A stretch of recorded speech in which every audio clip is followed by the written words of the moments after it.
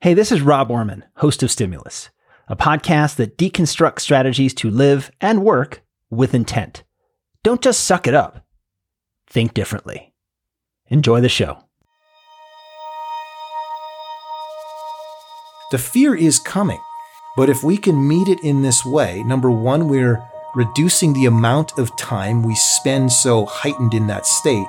But number two, as I said to you, every single time it comes, we're converting it into something that feels like hope and confidence and belief, and it's going to be okay. What are the things that we could turn to that says, in spite of all that, here's a few things I can anchor to that allow me to feel a little bit more at peace, a little bit more confident?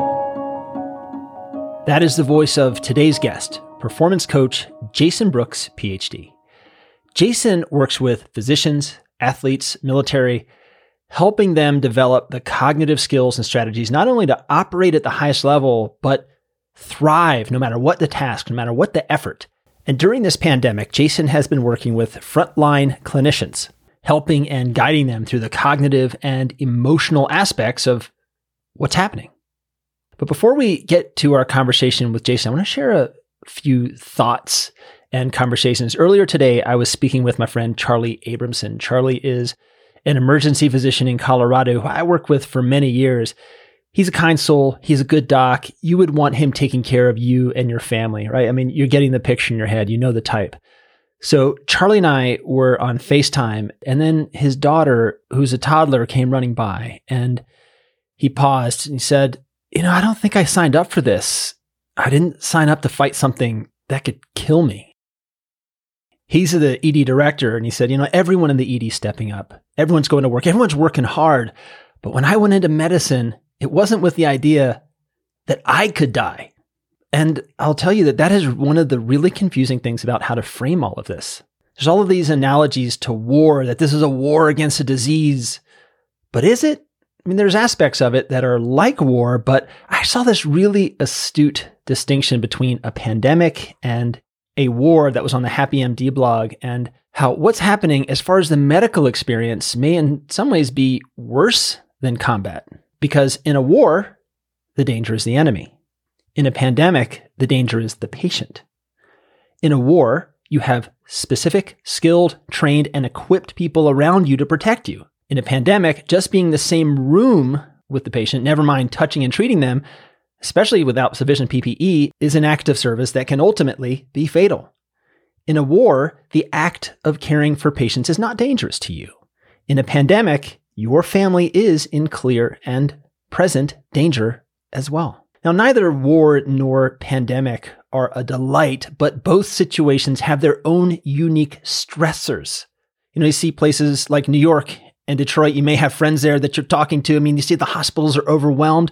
Where Charlie works, there's no shortage of coronavirus patients, but at the moment they're keeping their heads above water. There are many hospitals are actually downstaffing, closing off parts of the emergency department because things are slow. But they're still seeing coronavirus patients still in PPE for much of the shift.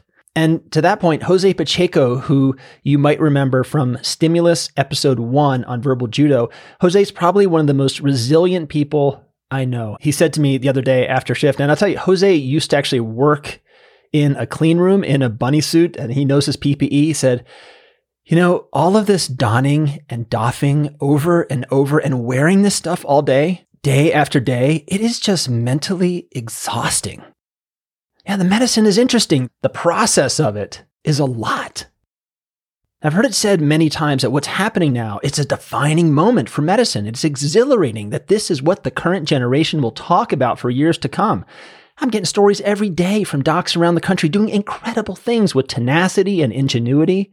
In fact, a couple of my friends' ED docs used the design from Italy to convert a snorkel face mask into a CPAP using a 3D printed adapter, and now just successfully used it on a patient for several days and helped ride out the illness. It's a new era of discovery where the behavior of a novel disease is revealing itself. And all of those expressions of exaltation are no doubt true. But when you break this down to the micro level, you also see stress, fatigue, and anxiety. And those things have been significant all the way up to off the charts. And that is going to be the focus of this episode of Stimulus, how to mentally prepare for each day, how to find an anchor to ground you so that rather than feeling like you are constantly running defense, you are actually on offense. You are on the attack against this rather than the other way around. Let's go.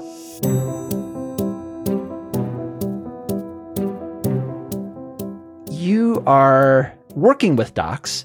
And, I think that the listeners know what they feel, but if you could put that into words or frame it into something that we can work with, what is the emotion or the process going inside clinicians, nurses, paramedics, people on the front line, or even the second line, or even the third line?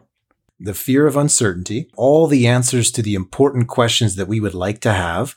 When will this end? When will it peak? Do we have enough equipment?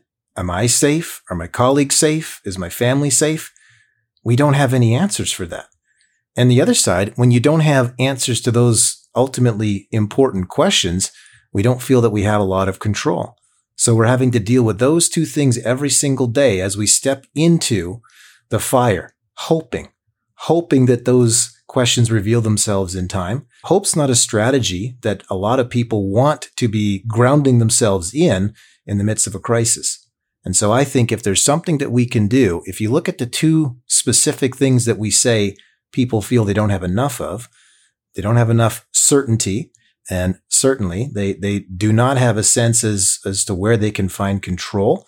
Maybe that's something that we could discuss in our conversation here to show them or help guide them to some things that they can attach to and cling to with regards to those two things.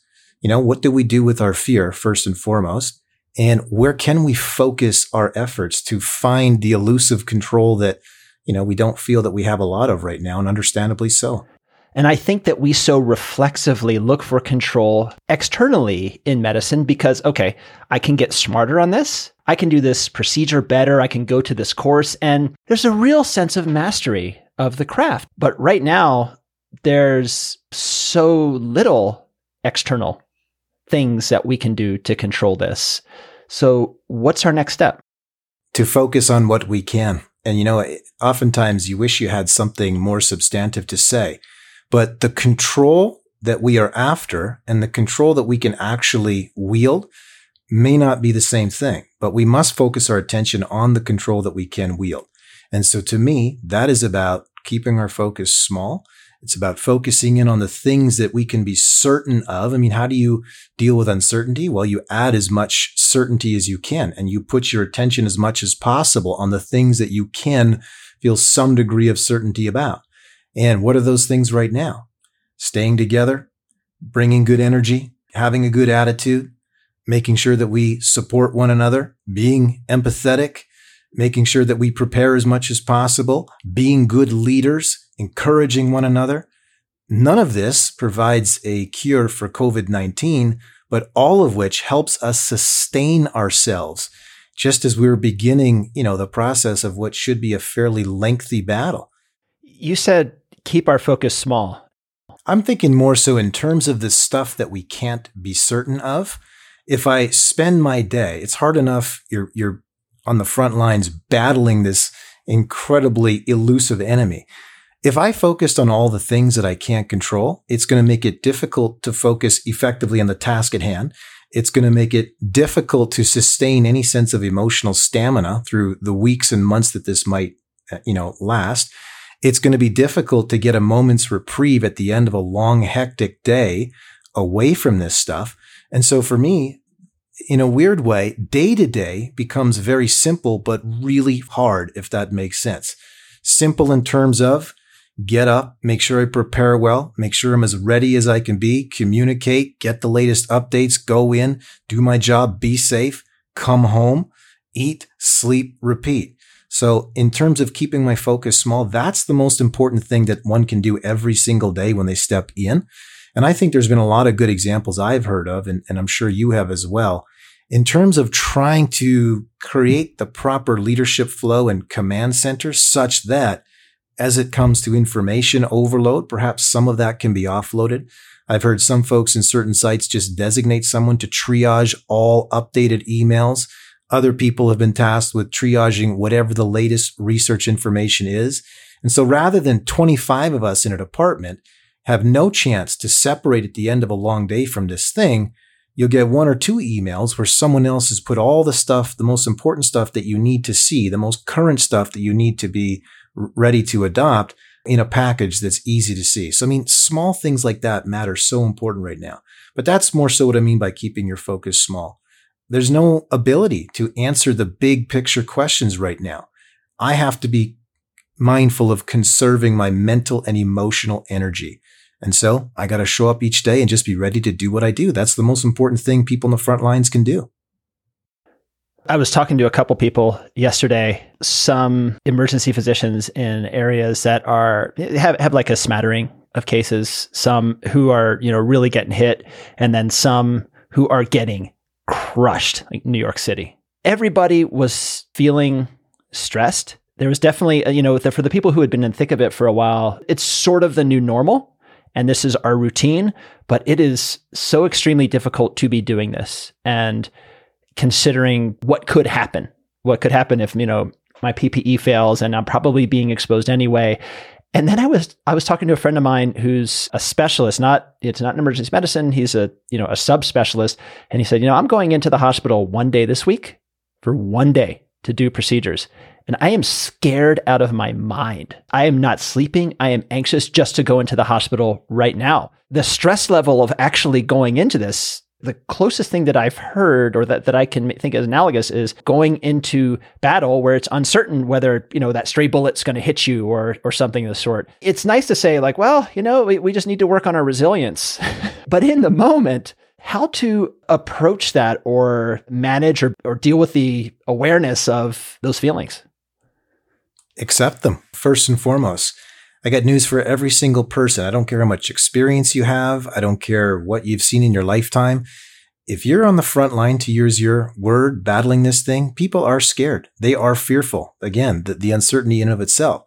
And so for me, I think it was Neil Donald Walsh who once said, fear is need announced. And so I would encourage people right now to talk to their fears. If there's something that their fear needs that we could provide it, fantastic.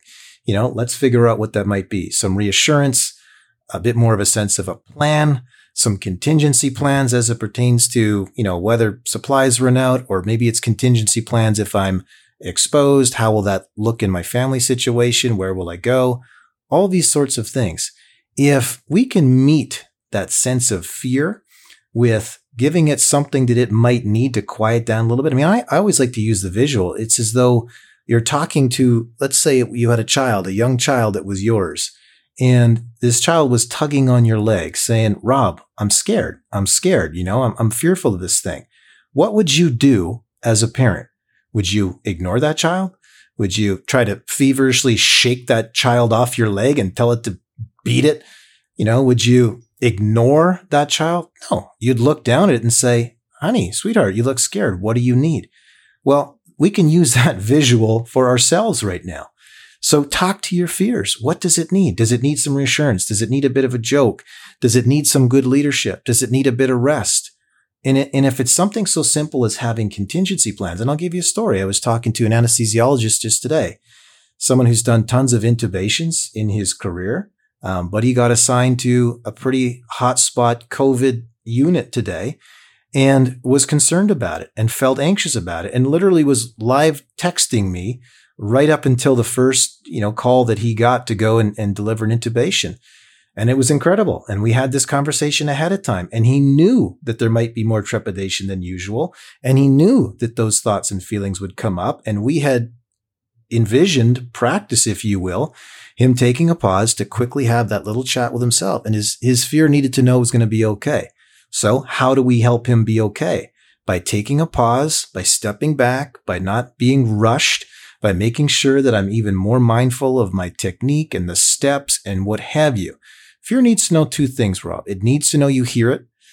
Fear is a signal. It's there to help us. There's danger. But then it also needs to know once you hear it, so what is your plan to help me stay safe? And so again, if there's some certainty we can bring in that situation, if there's some way we can shift our attention towards all the things that fear isn't looking at, but if we did, would allow a little bit more peace of mind. I'm afraid that we're going to run out of equipment. That's a pretty legitimate fear to have. Let's step back from that for a second. Who do I need to talk to? What is the likely projections of these pieces of equipment? What is the plan as a department if and when we run out? If I know what some of those things are, then in the moment when that fear arises, it can temporarily subside. Not because the situation is less serious, but at least I feel like I have a plan. That's what it needs to know. What is the tipping point between scared and panic? I heard actually a Navy SEAL one time say, you can be scared, you just can't panic. I would look at it this way. To me, when we're in a panic state, we're going pure reptile. We are just in such a heightened reactive state that we cannot access literally the prefrontal cortex where all those important cognitive skills and capacities reside. The ability to think clearly and rationalize and make effective decisions and recall information, etc. So when we are in panic state, we are closed off to those vital skills that we need. Now, being scared means I'm really heightened, but I can still think and articulate myself clearly. And the analogy that I like to use is this. Think of a tachometer in your car. So if the RPMs get to that red line range, 8,000 to 9,000, there's a real risk of blowing your engine. Now, we can be at 70,000 RPM, still the engine's revving pretty high, but at that level, we're no longer redlining. So to think that someone's going to come into one of these shifts and be in some sort of a Zen Buddha state, forget it. You're going to be heightened. You're probably going to be more heightened than you have been in the past. But if I can appreciate the difference between heightened and impaired, that's going to save me a lot of troubles. And if I find myself there, such basic physiological reset techniques like a couple of deep centered breaths can make the proverbial de-escalation from 9,000 RPMs redlining to a healthy 7,000, which is, again, still above what we're accustomed to probably, but we can still perform at that level. You sent me a one-pager of your notes from your current work with frontline clinicians, and there was one thing in there that I've been thinking about, and it's framing it from being on the defense to being on the offense. How in this situation do we flip our perspective when it honestly does feel like so much of what happens in the world is coming at you? So how on earth do you go on the attack? Do you be offense rather than defense with this? It's the psychological shift between feeling there's nothing I can be certain of and feeling I have no control over anything. If I'm in that state and I'm looking at the problems coming in my direction, gosh, I'm in a state of defense. It just feels like I'm taking all the hits every single day. And most important to me, I just look at it in terms of an energy effect. If we're in that state every single day, feeling like we're constantly under siege, and you are, but allowing myself, my thoughts and my emotions to stay stuck there for extended periods of time, we're going to burn ourselves out. I have no magical formula that convert that to, this is the most lovely day at the office. No, these are really challenging times. But more than ever, if when I start to experience some of that, I can work through some of the initial fear. Fear is a signal. What does it need? It probably needs something to focus on other than all these things that I have no control over. So what can I do right here and right now that might make a difference in this moment? I'm going to give that person some encouragement. I'm going to take a deep breath. I'm going to remind myself why I'm here. That's the other thing that happens that we can really bring to a situation like this that is valuable, and that is to add purpose. Where there is uncertainty and where there is fear, if there is purpose, we're going to stay the course. We're going to persevere. And so these are the small things that I can do to shift my mindset from being defensive, powerless, helpless to at least going, no. You know what's one thing I could really do right now that would help me and help patients and help my team? Put my attention somewhere else that's more constructive. And in that moment, I'm on offense. The stuff that's coming at me has no longer hijacked my attention. There was a great study, and they looked at the recovery times emotionally between two different Army battalions. One that was primarily tasked with defending a strategic position, and one that was primarily tasked with attacking to secure a certain position. The attacking side recovered emotionally twice as fast as the defending side. And with what people are stepping into every single day, you can see the significance there from an efficiency of energy standpoint. If my perspective on this is going to be the challenge of our lifetimes, but I believe we're going to get through this thing. We're going to support one another. We're going to figure out ways every single day. This peak will start to happen. And Rob, this isn't being positive as much as it's being factual. I mean, again, fear is not focusing on the other side of the equation. And so when I start to shift towards as well, just reminding myself some of the things that I can cling to that will allow me to feel a little bit more in control and a little bit more like I'm on offense and not just constantly getting pummeled. The net gain and or the net savings in terms of mental and emotional currency cannot be understated. We're talking about winning moments for yourself here.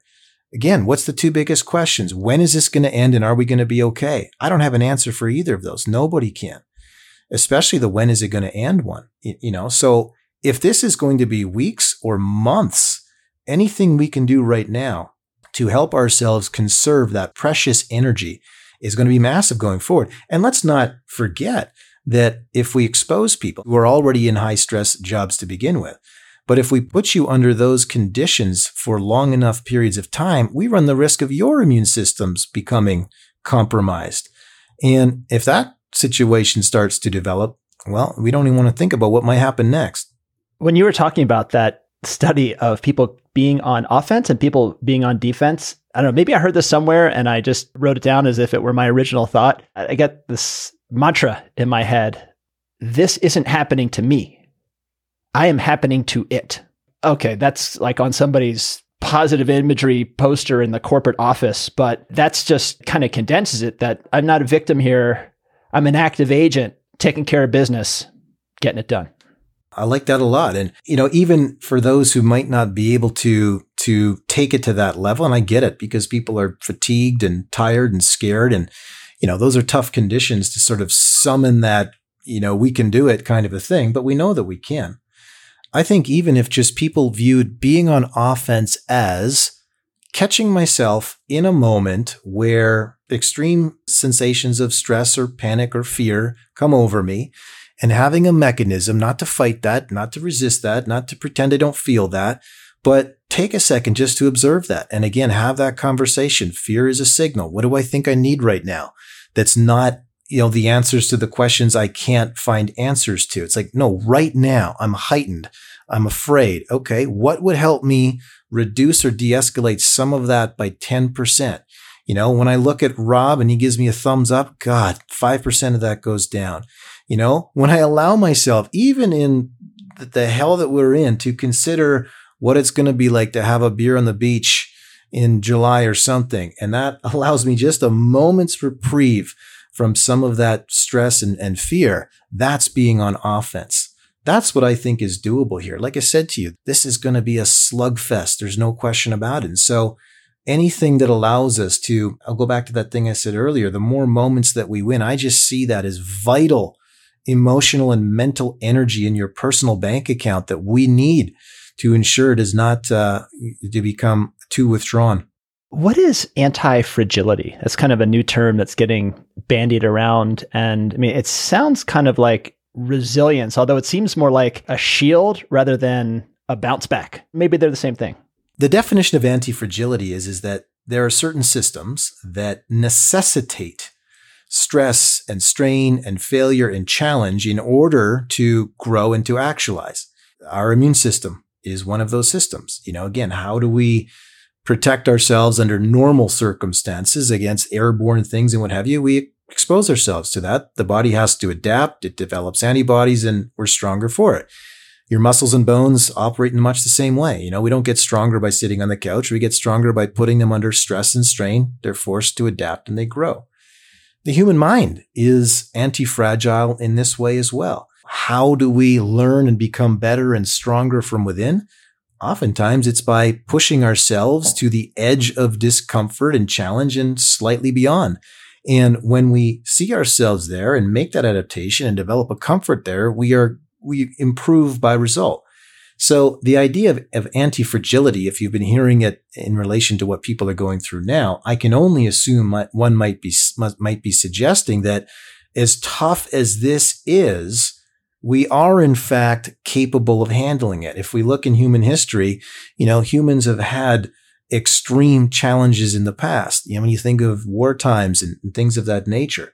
So the answer to the question, are we technically built to be able to withstand and persevere something like this?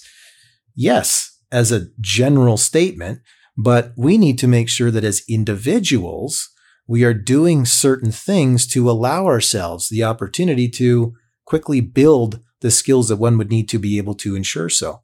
And for me, resilience, the other term that you threw out there, resilience by definition is more the ability to bounce back to form. So, we've been kicked down and we jump back up. And the more times that we do that, the second definition of resilience is, we become better at withstanding shock.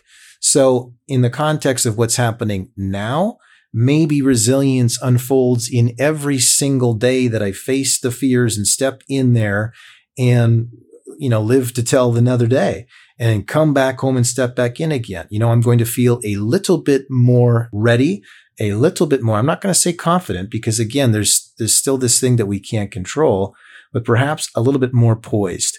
And to me, that is the kind of resilience that we can be shooting for right now. And what we can do for each other to promote that sense, like there needs to be a collective resilience here. When I had sent you some notes before we were talking about this, one of my notes said, Rob Orman opening monologue at EM Essentials in Vegas. And this was one I attended, and it was the one that occurred right after the Las Vegas shootings. And what was so remarkable to me was the opening montage that you so skillfully facilitated as the MC, and all these stories of those frontline professionals who were forced to deal with something that no one had ever conceived was even possible of a thing. When you consider the time pressures and the amount of casualties and just the chaos and understaffed and all of that.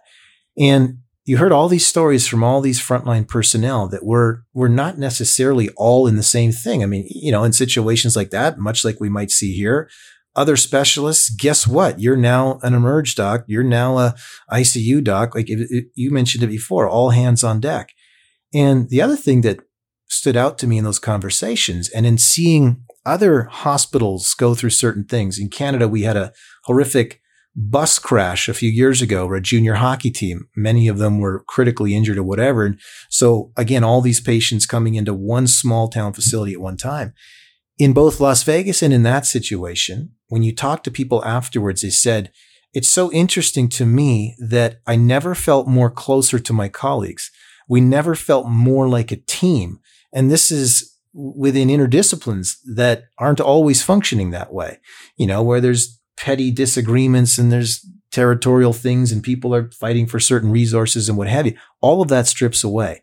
Now more than ever, we can help one another by being kind, by being empathic, by showing some encouragement, by rolling up our sleeves. And so that in and of itself creates a collective sense of resilience. Who else in the world can fully understand what it's like what those people are going through than the people who are going through it? That is the team. We need to wrap that team in razor wire and make sure that we are bringing as sound of leadership as we can every day. And we are all leaders, for heaven's sakes. What do you think is a more effective mind frame with this? Thinking of yourself as the favorite or as the underdog? I would say it's a very personal thing because I have worked with people where if they're not on the right side of that equation, they're not going to perform at their best. They're going to succumb to some of the pressures and the expectations and what have you. I think sometimes those people who are a little bit timid, let's say, a little bit fearful, being the underdog takes off some of the pressure, where you just say to yourself, look, this is a big challenge. We're going to do every single possible thing we can. We are outmatched. We don't have a lot of the answers to the questions. So my job becomes very simple. Show up each and every single day, take care of each moment as it comes, rinse and repeat. So it takes away some of the pressure as compared to saying, Rob, we need you to save the day. The world needs you to jump in. Some people draw energy from that. The most important thing is not which one is more effective. It's which one is more effective for you, and make sure that you keep yourself there. I have lots of athletes that I work with who compete at the highest levels and have won championships, and they still consider themselves the underdog. Why? Because they have found that they perform better in that way. Less pressure, more focus, etc. Others need that. Give me that. I want that on my back. It's like, give me that shot, in the last few seconds of the game. I want to take that. Know who you are is the key in that choice there. We had an episode a while back on pregame, on how to pregame like a pro. And it was, a lot of people from all over the world talking about this and, different specialties. People had these different things and they were all pretty chill. And it was really about going into something that was pretty well known. There's always variables in medicine. I don't know if it's going to be busy or if it's going to be slow. I don't know if I'm going to have a complication with thing or not. But it's just, okay, I have these rituals that I go through to get in the right mental frame. And I think when you do that, your day's better, you're sharper, you're just better. Now, I think a lot of people feel disruption of that process because it's not, I'm going to go in. I wonder if I'm going to go see some appies, maybe a motor vehicle crash, could be a couple, shootings and stabbings and, like a febrile kid and non-physicians. That might sound like a weird list, but that's just, that's a normal day of work. What would you think? It's going to vary for everybody, but just as an idea of something to say, I want to try this, a way to pregame going into this environment. I think the first thing is to check in with yourself. Allow yourself, if it's 2 minutes, if it's 5 minutes, if it's before you leave for work, if it's in your car, just as you're getting ready to step in there. First thing is just to check in. What am I experiencing right now? There is going to be some fear. There is going to be some concern. So step one would be to address some of that. If I can de-escalate that by a factor of 10%, as we said earlier, I'm in a better position, in a better state to think and make rational decisions and perform and execute as I want to. The second part then would be just to reconnect to a perspective on why me stepping through that door has value and significance to me that's stronger than my fear. That's the key. What is the purpose behind this? What is the reason why me, my training, my experience, stepping in there? Why am I doing that? And we always ask ourselves that question when we're feeling stress and strain, or if we've experienced some failure, why did this happen or why? We don't ever answer it. And this is an opportune time. We're afraid. The instinct of fear is to fight or freeze, right? We're choosing to step in. So fear is going to need a little bit of convincing. So why are we? What can I cling to? What is that sense of meaning and purpose that I can say that in spite of how scared I am, take a deep breath, exhale. This is the reason why I'm stepping in. At the very least now, the mind and the heart are aligned to know there's reason to step through that door. I suppose you could even make the case that what I'm sort of suggesting here, and maybe now more than ever, for those of you who maybe don't actively engage in some sort of a formal religious type of faith-based prayer, which I'm not suggesting that or anything, but prayer to me is just self-suggestion. It is just sending a message to my deep subconscious as to what it is that's real and true. And in spite of that, if it's on the side that seems really challenging, why it is that I will step in there. What is the reason for doing so? What is my purpose? Why is it important? Why will I persevere? What is it that I can bring today that makes a difference? It's not just my clinical and technical skill right now. It's every other non-technical skill. Bringing good energy, being a good colleague, doing whatever needs taking, showing empathy, etc. What do I need from other people? That's a great question to ask yourself and make sure that you can find it. If at times you need a little bit of humor to cope through the day, find someone who can bring that to you. If at times you need a safe person to literally lean on, find that person. Whatever it is that you need, if you know what that is and have a plan of how to get it going in, that will bring a little bit more peace of mind as well. And then at the end of that prayer, in however way it is that you want to close it, and we're saying prayer that's synonymous with just a pre-performance plan. Who'd have thought that those things are the same? It is. It's just self-suggestions, getting myself switched on and dialed in for what I'm stepping into. At the end of that, I want to make sure that I just anchor anchor that sense of conviction and purpose with some sort of a phrase or a mantra, if you will, that my mind just goes, okay, like it's showtime. You know what I'm saying? And that is a very personal thing. For some people, it might be a little bit less Jocko and a little bit more Gandhi, in how we say that. Maybe it's a prayer to the self, maybe it's a blessing for safety, etc. And for others, it might be, let's go. Let's go on offense. It's time to go do what we do. And that is the mental and emotional switch that gets me into that state where now I can go perform as I want to. And when moments in the day come up, which they will, where I'm a little stressed and I'm a little fearful, we go back and do the same thing. First, we pause. We observe the feeling. We don't try and pretend that we're not feeling it or dismiss it or fight it. Observe it. Take a deep breath. Bring that arousal down by 10%. We can think more clearly now and more rationally. Ask your fear what it needs. What can I give myself in this moment right now that would help? I cannot cure COVID-19, but maybe I can get some sense of encouragement from a colleague. Maybe I can share that I'm a little scared about this procedure with someone around me. That's something that I can get for myself. The Jason pregame check-in. What is my purpose? Why I will persevere? What can I bring to this? What do I need? Let's go. Yeah. One step previous to that. Face the fear first. Fear is going to be waiting for you. Fear from the moment you get up. Fear is going to be, all those questions. What if we run out of things? What if there's too many cases? What if this? What if that? All legitimate, all justifiable. And guess what? Nothing we can do. That's coming for the ride every single day.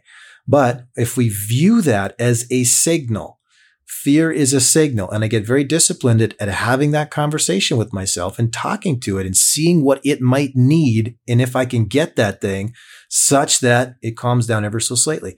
I have an athlete I work with who's a fighter, and every single time it's fight day, it's the worst day in the history of the world for this person. It's just, you're going into a ring, you're totally exposed, and you have high risk of physical harm. If you win, you're the greatest. If you lose, you're a schmuck. There's a lot on the line. And so the fear, the anxiety, the worry on the day of the fight, it's just at an all-time peak. And so what we do to prepare for that in advance is not to say, well, we're just going to have to somehow strengthen you such that you just are immune to that. There's no room for fear. Fear is the enemy. What a crock of shit all that is. Good luck with that. Fear is coming for the ride. So the best thing that we can do is, as quickly and effectively as possible, meet it with something that allows it to quiet down by a small percentage.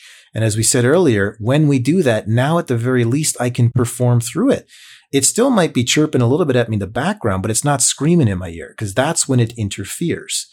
And so that's the first thing to me, is to meet that fear, see what it needs. And once we do that, so I'll go back to this fighter.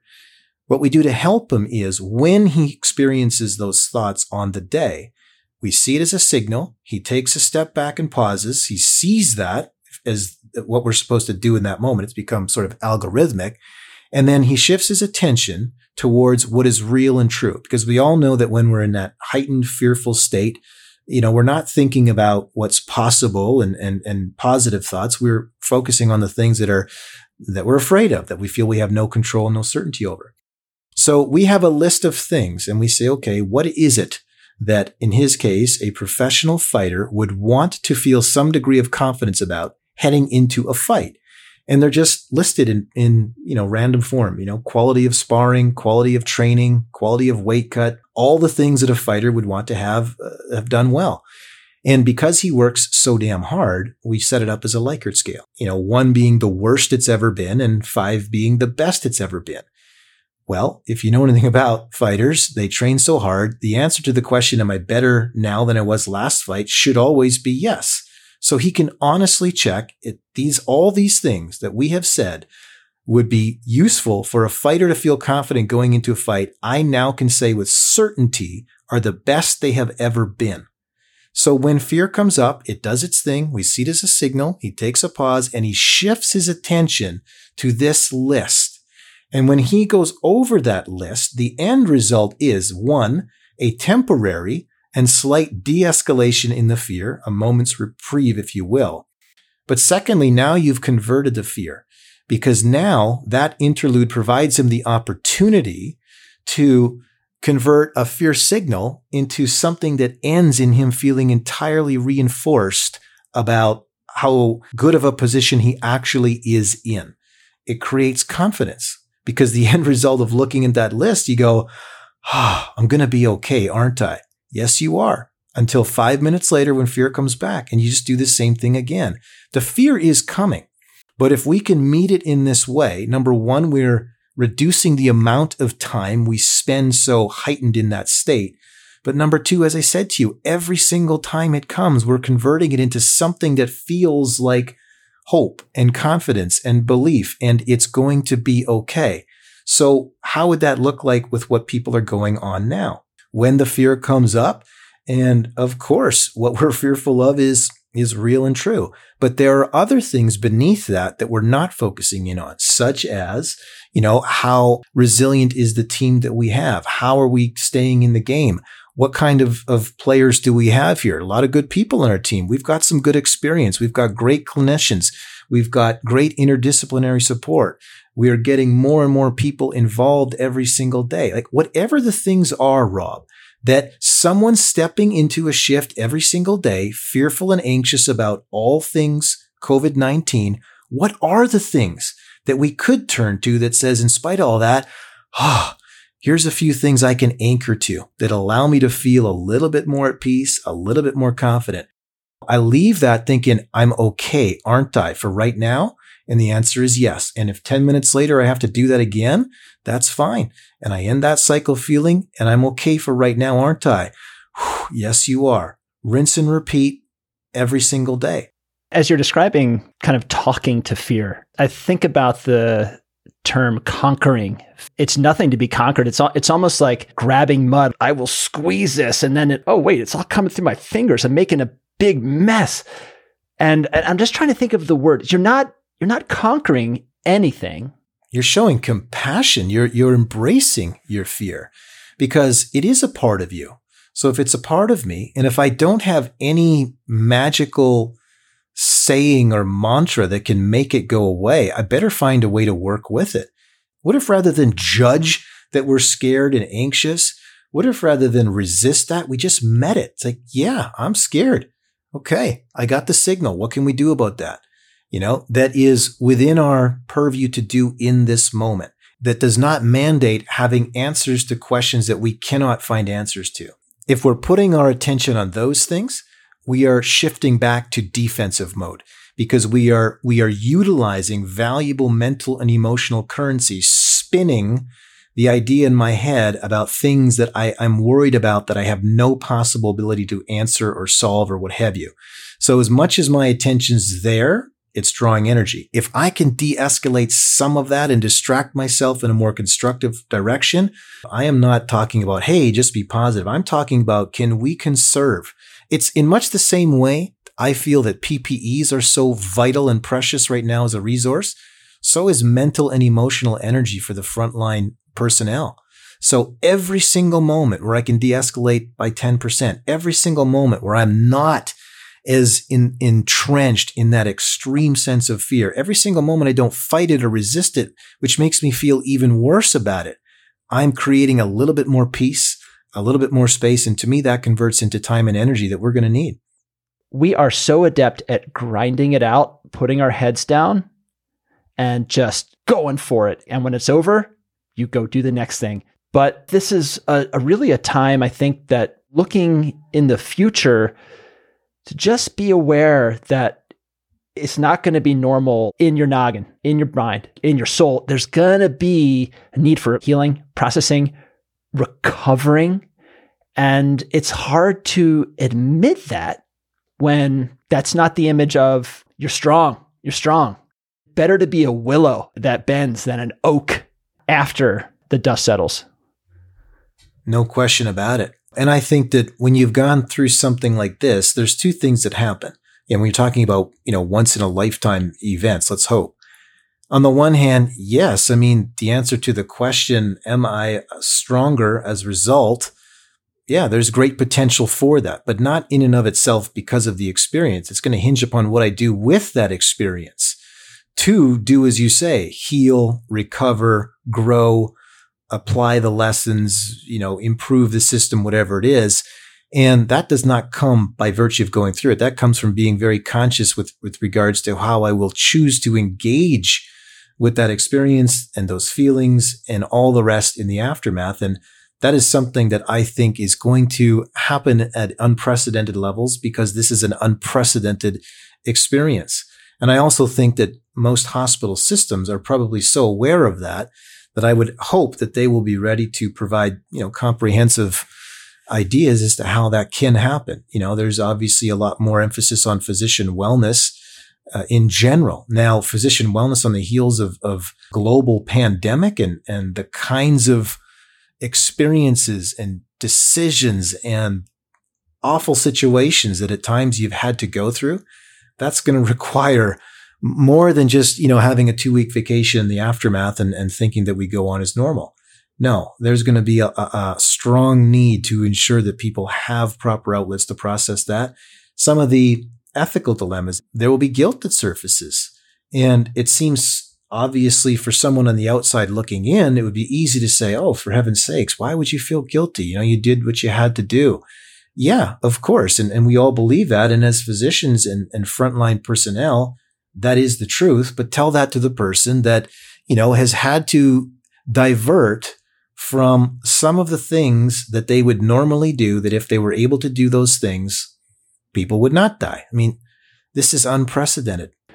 A lot of people listening to this are probably going into work and thinking about, you're talking about your pre-performance plan, and we went through those steps. What's my purpose? Why I will persevere? What can I bring? What I need to do? Acknowledging your fear and saying, what does that need? And then let's go. Are there any other aspects of this pre-performance ritual or process that maybe someone could tap into right now? I mean, they're heading in 5 minutes. They're about to go put on their PPE.